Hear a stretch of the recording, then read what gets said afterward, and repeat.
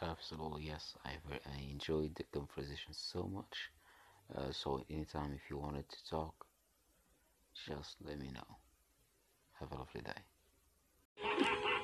What's up, world? It's your boy Radu Smooth coming in with some good boxing for you. I'm gonna have to speak up because my daughter in here watching her favorite TV show, so y'all just work with me.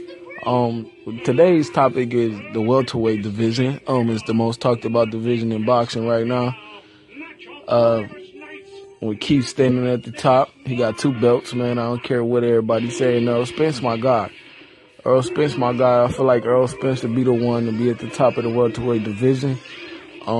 First, I think he have to get past Terrence Crawford. I didn't really know how good Terrence was until I actually sat and watched some of his fights and heard some of the commentary. I didn't really know how big he was until I actually seen him stand side by side by a different welterweight. So Terrence Crawford is going to be a problem in the welterweight division. Everybody get used to him. Everybody get ready for these mega fights that's coming in. If the fighters are willing to take these mega fights and not drain us, and then we got to see these guys past their prime. So, I really would like to see Keith either take on somebody within this next year. I mean, I know he's gonna need a tune-up fight, to get back and get in shape and get ready for a big fight. You don't just jump in the ring with some of these guys. But like I said, Keith right now is the man. And then I go Earl Spence. I don't even. After that, my next guest will be either Danny or, Showtime, maybe. I mean, I'm not really sure, man. I just know the top 3 slots.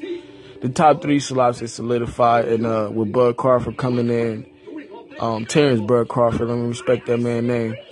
By him coming in and moving up the way he moved up, to me, is you can't count this guy out. He fight both ways. He can move. We have yet to see if there's anything anybody can do to bother him, man. But I'm gonna go ahead and get back to y'all with a little bit more. Break down every fighter in a welterweight division that means something to the rankings. You know what I'm saying?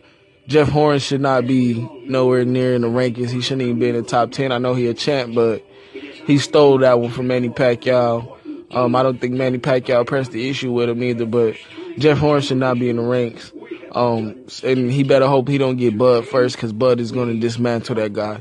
Bud is going to have a belt, and then I feel like it's going to be Bud and Spence, and then, Thurman get the champion. I'd have to unify the belts, but yeah, man, Bud is a problem. Spence is a problem. Those 2 guys right now is the guys I'm thinking of is going to have it out for the division.